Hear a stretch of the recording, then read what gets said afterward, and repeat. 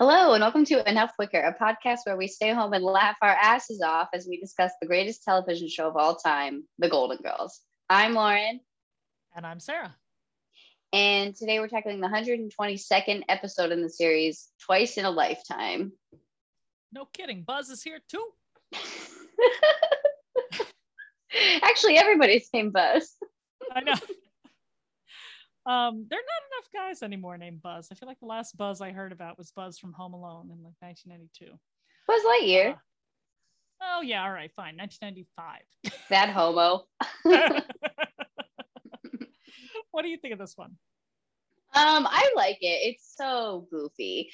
Like, I feel like I'm looking right now at all of my notes and it's just like quotes and just like observations. And the gag at the very end, I think sometimes we talk about like what we loved as kids, and I think I may have thought that scene with like the ladies' man Tommy was like the funniest thing I'd ever seen on TV. It's so like goofy. Making fun of a senile old man.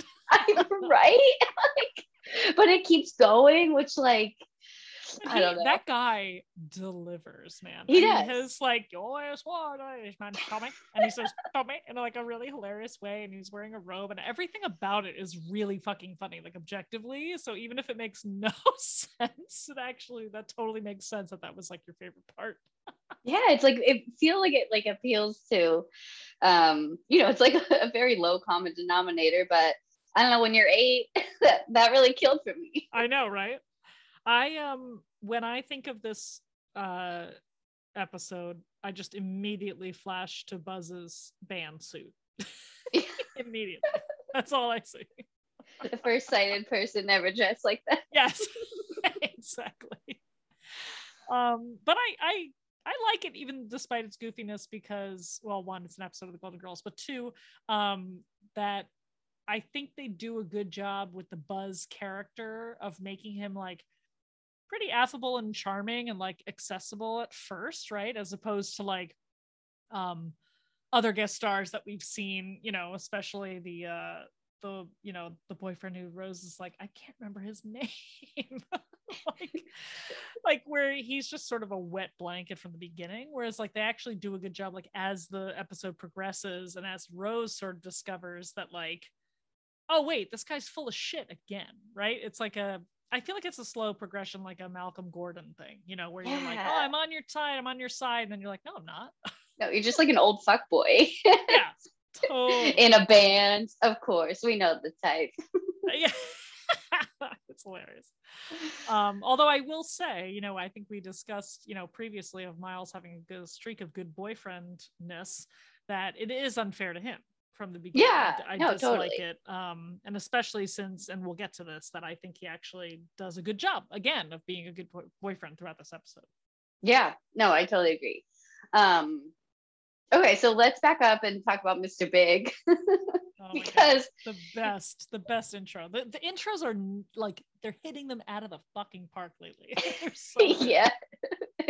And like this one is so it's so great because I feel like the thing about it is like you could have almost written it as a fan of the show. Like you could be like, okay, Sophia is hanging out with a bad crowd. Like that's a story that we've seen a million times where like she's the teenager and Dorothy's her mom. And like naturally Blanche is gonna know the dancer. And like it's so like Golden Girls, like patented. But it totally, you're right, it totally slays. and Blanche looking up from the magazine, I know that guy. It's just a stage name. The 1-2 punch, like the audience laughs at the first bit and then again it comes back around of like, I called Wolfie, you weren't there. Guess who got lucky? Oh God. Oh, it's incredible. But yet again, this sets up that's almost like the peak of the B story for me. Yeah. The rest of it is just so asinine. It's yet another threat to move out in which a character makes good on. And I must say, I always confuse the apartment she moves into with the apartment that Rose moves into. But this one's even fucking weirder because you've got, a fine art collector who wants a roommate. Oh my God. And also just like they're trying to make some sort of subversive point about how the maid has like art sense. So like, why the hell is there a Surratt and a Jackson Pollock in this? Like, what happened to us being poor? Like, Yeah. what? We just like have fun with the storylines, guys, but it's bouncing all over the map. Yeah, no. It definitely looks very similar to Rose's apartment with Liz and Stephanie. Yeah. And I guess though, I feel like this is a little bit more of a legitimate reason to move out. It's not, but I guess like you could see it from, I don't know, it makes more sense than if your roommates are getting annoyed at you getting calls in the middle of the night. It's like if you were having like a confrontation with your daughter about your own independence, that could easily sort of boil over, Yeah, no, for sure. I mean, honestly, the calls in the middle of the night could too. And I think the problem with both scenarios is that they only have 22 minutes to explain it all. So it's like really thin on both counts, Yeah. But yeah, I see what you're saying, especially at the end of your life. You're like, well, I'm going to do whatever the fuck I want. So the problem I have with it is like, you can't afford it. Like, what the fuck? Right. So anyway, it's just really, really hilarious. But I do want to talk about, let's go back to Buzz when he shows up. This guest star, it's just a fun fact that I happen to know is that he was the star of this movie called Too Many Girls back in 1940. That was the movie that Lucille Ball and Desi Arnaz met in. Wow. Bizarre. And let me tell you, I looked this up and like that this guy, like Buzz, looked like an old man when he was a young man. Like he's one of those guys. I can see it. He's just like he should be probably wearing the checkered suit and just like he's basically the same with just darker hair. It's hilarious. Yeah, I actually I pulled up his headshot when I was researching him. His name is Eddie Bracken. And he's from New York City, which is really cool. But he looks the exact same. Like every single photo of him is like, is that Buzz? Buzz is here too. So I see that. Exactly. Oh man. But all right. So what do you think about the sort of conceit here of like Buzz, said he was going to come back for Rose, and then she fell in love with Charlie, which of course doesn't match because she met Charlie when she was 8, but whatever. Sold her a nickel policy for his wagon insurance company. But anyway, what do you think about this whole thing? It's like the whole premise is this like the one that got away type of thing, which we've seen a few times on the show. I think executed much better than this one. But what do you think about all of it? Wow. I first thought you were going to ask me about Little Yiminy, but I guess we get really into the meat and potatoes here. Yeah, I mean, I totally agree. I think that we've seen this a lot. And I will say, like, I think recycled storylines happen on sitcoms, whatever. I think it's actually really easy for them as writers and creators of this show to weave in these types of like ones that got away because like Rose had 56 boyfriends. Like there was probably a lot of guys who like there was a spark with it, especially at the time when they were dating. Like you probably couldn't have even followed through to a point where it was clear it wasn't going to work out, so like that they would have these sort of flames. Sure. I don't know. I feel like my big issue is that like Buzz doesn't seem to mature at all. And also like, like Miles, like Miles is up until this point, at least, like he's been such a stand-up guy and she seems to really like him. And I kind of get her not telling him initially, I guess, but it doesn't feel very Rose, I guess, to like, as soon as she feels like she's doing something wrong, it's a little, I don't know. It just feels like a big risk for not that big of a reward. And then my biggest problem is when she's like, maybe I'm going to go with him. Like maybe she's going to leave her whole life for this guy who basically just showed up. Like that part really takes me out of it. So yeah, I mean, I generally agree. Is that what your critiques are? Yeah. And I think like, I get the like, like as Dorothy says, what is this hole that Blanche has over you? Right. And it's like, Blanche is like, yeah, like first love can be very powerful, right? Like that, I get that. Yeah. So I can understand, even if he did not mature, and actually maybe especially if he did not mature, that he's sort of giving off the same vibes as she remembers him, that she sort of gets sucked back into this past, you know. And I get that. I can relate to that piece of it too. But to your point, my problem is that she is kind of like doing this like double team with Miles until he kind of calls her out on it, which is weird. Like I mean, she still, you know, she still like confesses she's not like following, you know, Blanche's terrible advice to like, you know, keep things a secret, etc., as we will see later with Sophia and Cesar Romero. But yeah, I think it's just like, it just seems bizarre for her to make that choice. And I think it's interesting that the way that she sort of calls it off, or I guess sees Buzz for who he is that he insults Charlie, not that he insults Miles or like has that sort of pseudo macho confrontation with Miles when they're both in the living room. I think that's my problem with it, of like, I mean, it's a fine enough solve, right? Like, don't fucking say anything about Charlie, you idiot. But you know, because Charlie was cheap, you know, though. Let's just say it. It's true. It's very true. But it's just I don't know. It just like feels disrespectful for Miles. It is disrespectful. I think that's totally right. And it's also like, you know, there's some really gross masculinity stuff going on there that Miles really kind of like, you know, he doesn't immediately go to it.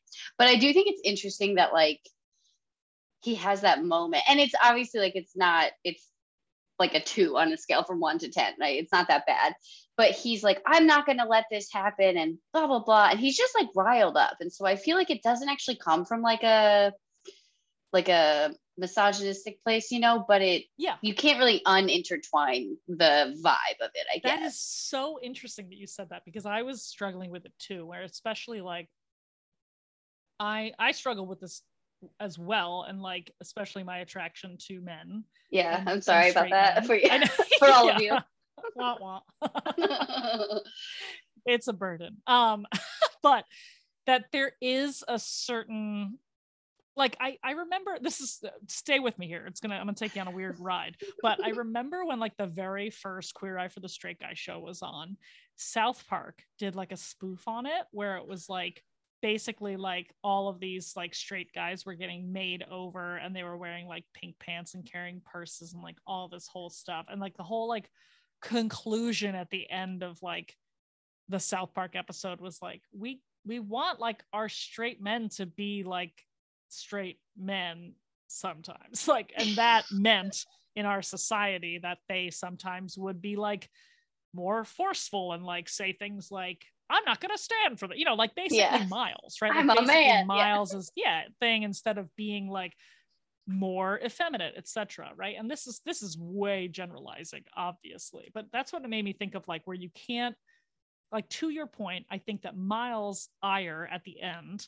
and when he refers to himself as being a macho jerk, he's actually really, if you could separate it from our terrible patriarchal misogynistic society and the way that gender roles have been assigned to femininity and masculinity, especially for straight men, straight couples, that like he actually is just sort of standing up for himself, and he's like drawing a boundary and saying like, this is what I need and want, and like that's going to be the term of this relationship, right? Like, it's somewhat forceful, but like you can't separate it out. So the way he goes is like, he's like, I just come in here like some macho jerk and get exactly what I want, right? Like, I hate that sum up line, because I actually do think, separated from our terrible like gender roles and all of this stew that we are steeped in, it's actually fairly fair. Like, not in an ultimatum sense, but in a sense of like, look, we had a relationship, you're changing the terms, I don't like these terms, these are my terms, are we still together? Like, that's more or less what he's saying, right? Totally fair. Yeah. And I think like, you're right, it's all about that was a really, enjoyed that. What a ride. Yeah, back to the early 2000s. I know, right? And name dropping 2 other shows, which I don't do as often as yeah. But well, anyway, she contains multitudes. I think that's a really super, like, really astute observation, because like, yeah, he's right. And I think we have seen it's delivered in a different way, but also, again, because of the way that like we have to perform gender in everything, including through our communication of our feelings and what we need. But like, we've seen the girls do exactly that and be like, Dorothy in Glenn O'Brien, I feel like is like sort of the classic example where she's like, I'm not gonna do this, so we're not doing anything. And I feel like that's what Miles is saying here, which you're right, he's totally in the right to do. And also, like, even if Rose, I don't know, like, Rose lied to him, so exactly. If he had a minute of like, I can't trust you, that's, he's totally, you know, like, I think anybody would understand that. So I think it is so, another reason why it's like easier to stomach coming from Miles than like, I don't know, Rex or something, is because it's so out of character for him. And I think it's truly just his emotions, you know, like he's just feeling emotional, right? Rather than also, like, I mean, Buzz does kind of make you like, we want to punch him in the face, you know? Yeah, you get it. So I'd be pissed too.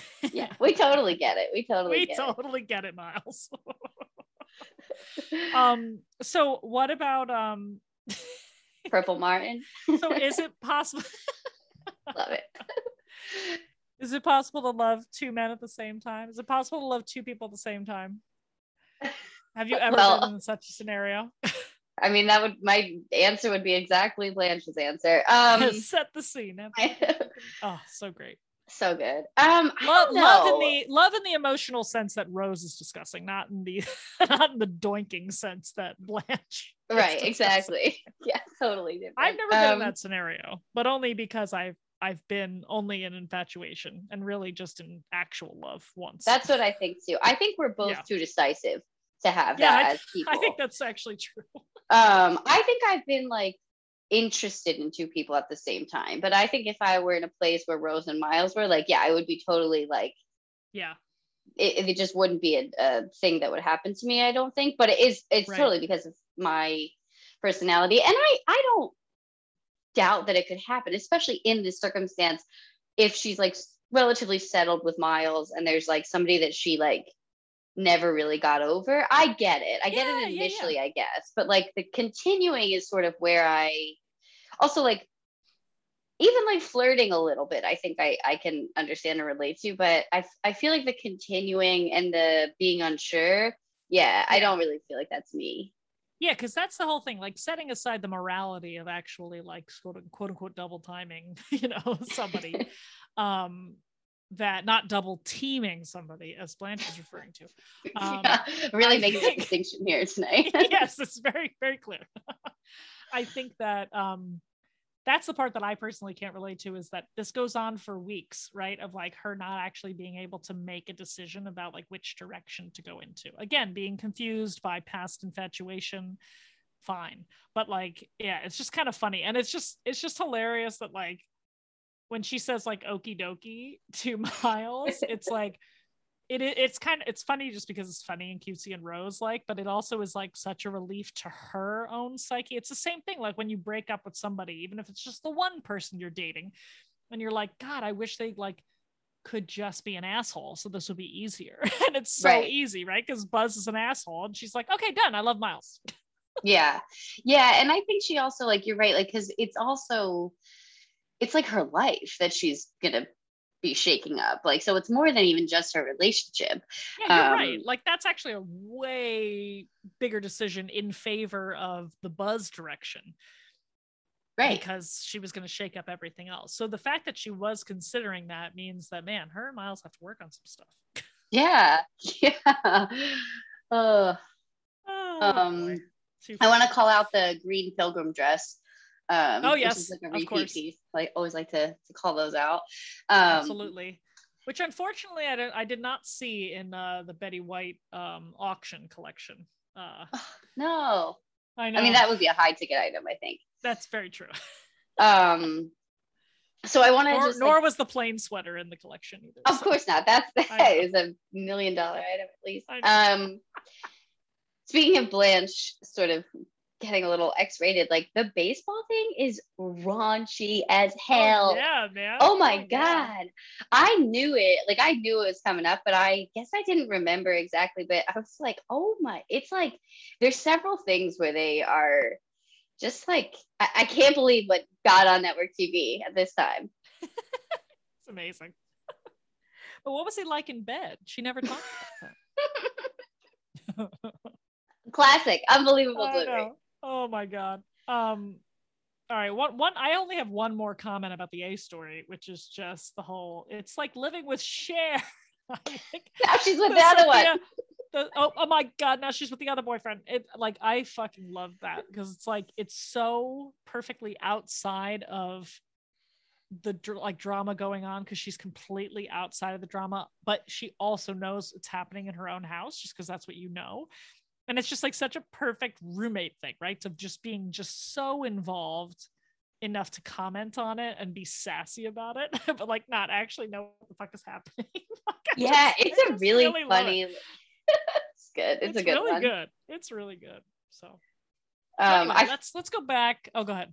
No, I was just gonna say, I think the line she follows that up with is actually like quite harsh when she's like, the sluts in here being stupid and someone's out there acting like a slut. Like, and it's interesting because like it doesn't, I don't know, it doesn't like sting, but it does feel different from the Cher line, which I think is just like so funny and gets such a big laugh.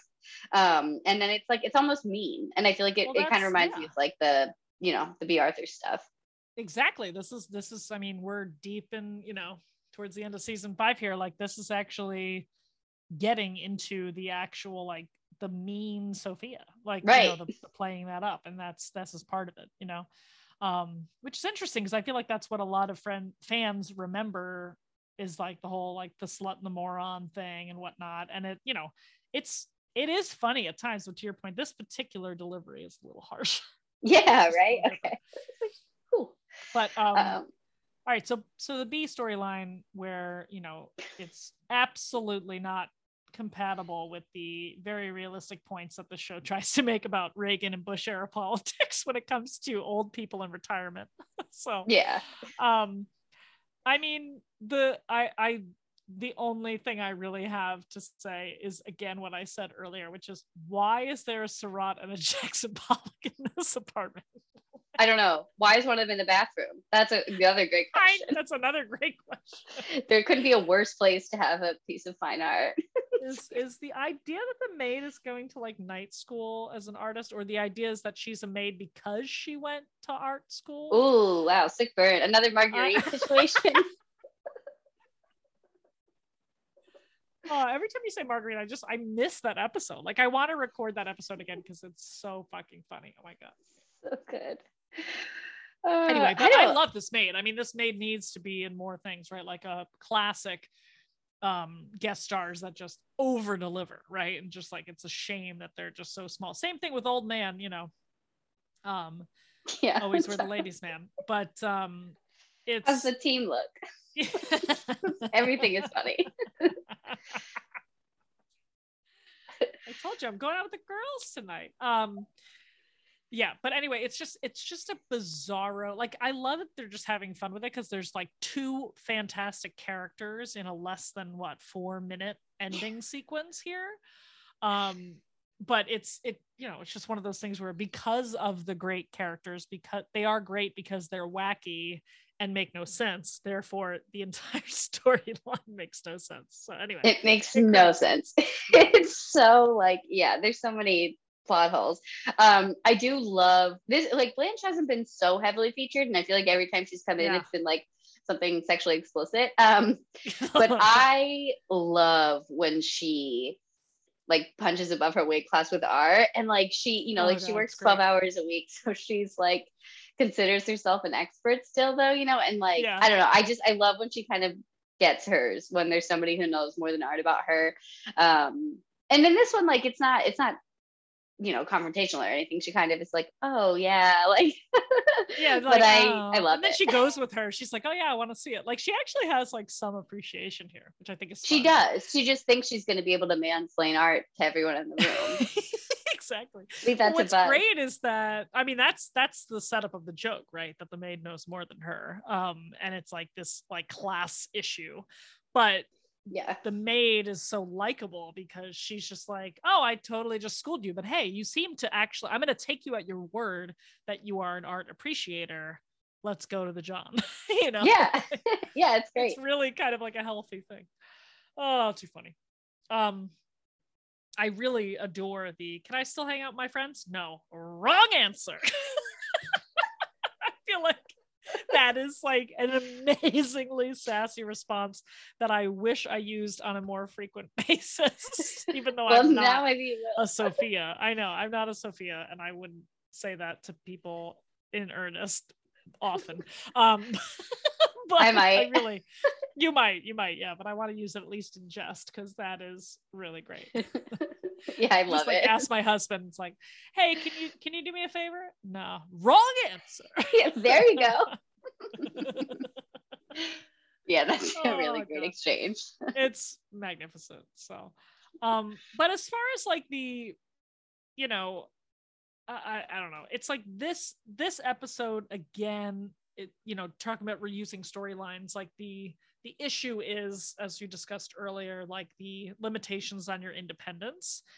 But as we also have discussed in previous episodes, such as Sophia driving, sitting on a phone book, like there's actual consequences, negative consequences that can happen from an older person sort of going buck wild, right? So it's like, it's kind of an interesting, like this episode does not touch it whatsoever in terms of like getting deep, but that is a huge issue of getting older, is that you actually are about to like lose some privileges in many cases, mostly due to your failing health and physical abilities. So anyway, it's like, it's buried, there's like an actual like, topic buried deep inside.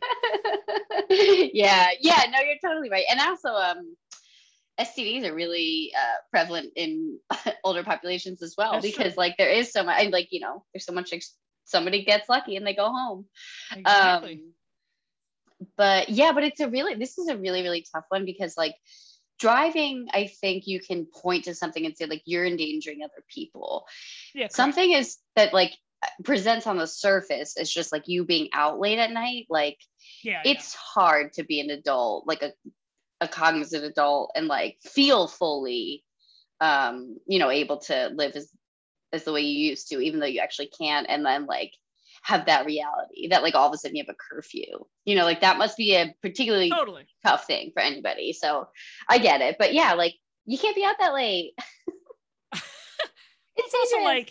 It's also like, who'd you get lucky with? Like, these are the things where the issue is that your daughter calls to look for you and you're not to be found. Like, that's the real crux of it. Whether or not you're banging some guy you took home from the strip club is another story. Right. A lot of questions about Wolfies. What goes on there? Oh my God, it's amazing. Right up there with Rusty Anchor, lots of debauchery. That's really fun. Hotspot. I really don't have anything else. I mean, I think it's just it's a fun romp of an episode with a B story that I always forget and a very, very memorable suit coat. It's a really great summary. Yeah. What about you? Do you have anything else? How could I top that? Absolutely not. Absolutely not. All right, perfect. Well, that's a wrap. Let's join us next time. We're going to discuss rabies, Slurpees, and cartwheels, as well as whether or not the communist or capitalist ideology is really the problem.